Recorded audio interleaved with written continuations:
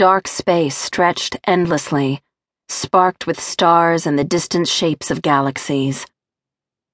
A glittering explosion of light showered past as I plunged through a veil of asteroids. I reached out and flew faster. I could feel the immense openness, feel the windless speed as my body sliced darkness and my arms embraced it. A streak of pale silver shot past, then another.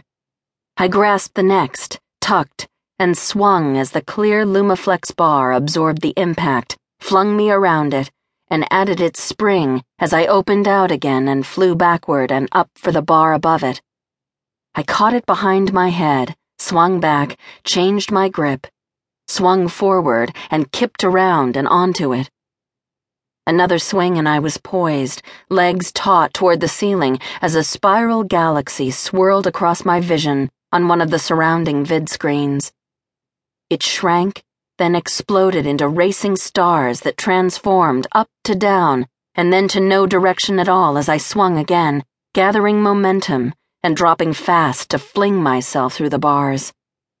I was past the slow warm-up, past the stage where hands stung with the slap of the bars, muscles in arms strained for the pull, legs tensed and struck momentum from the limber Lumaflex, lungs strained for air, mind scrambled in quick calculations of angles and grips.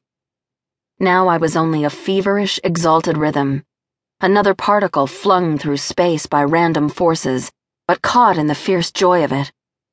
My body gripping and flexing the bars, springing off one to spin around another, was only the engine driving the surge of space around me.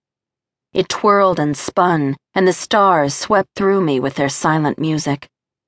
I was the music. I was the center, and I was flying, another bright sun flaring among the brilliant bits of light in their fathomless depths. I was... A shrill alarm ripped the silence. A harsh red light flashed on and off.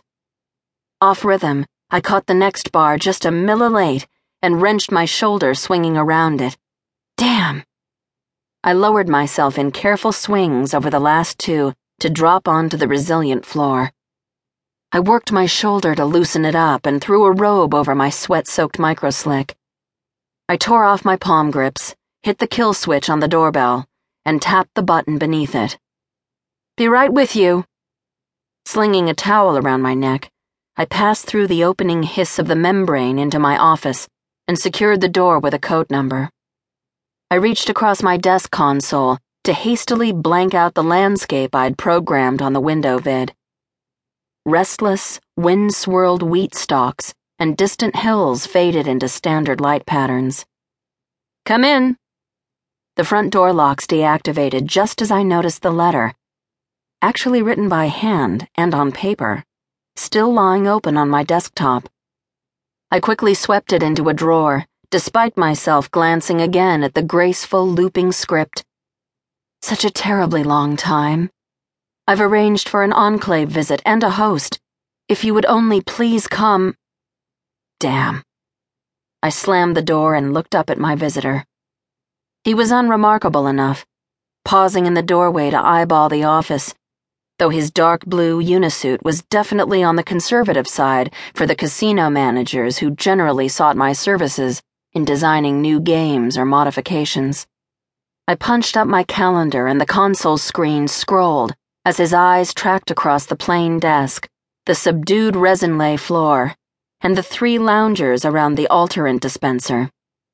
Standard stuff, except for the skin of the big, freckled cat stretched on one wall, which usually got some sort of revealing reaction.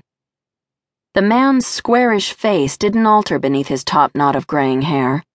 He turned back to me, his eyes running coolly over my grubby robe.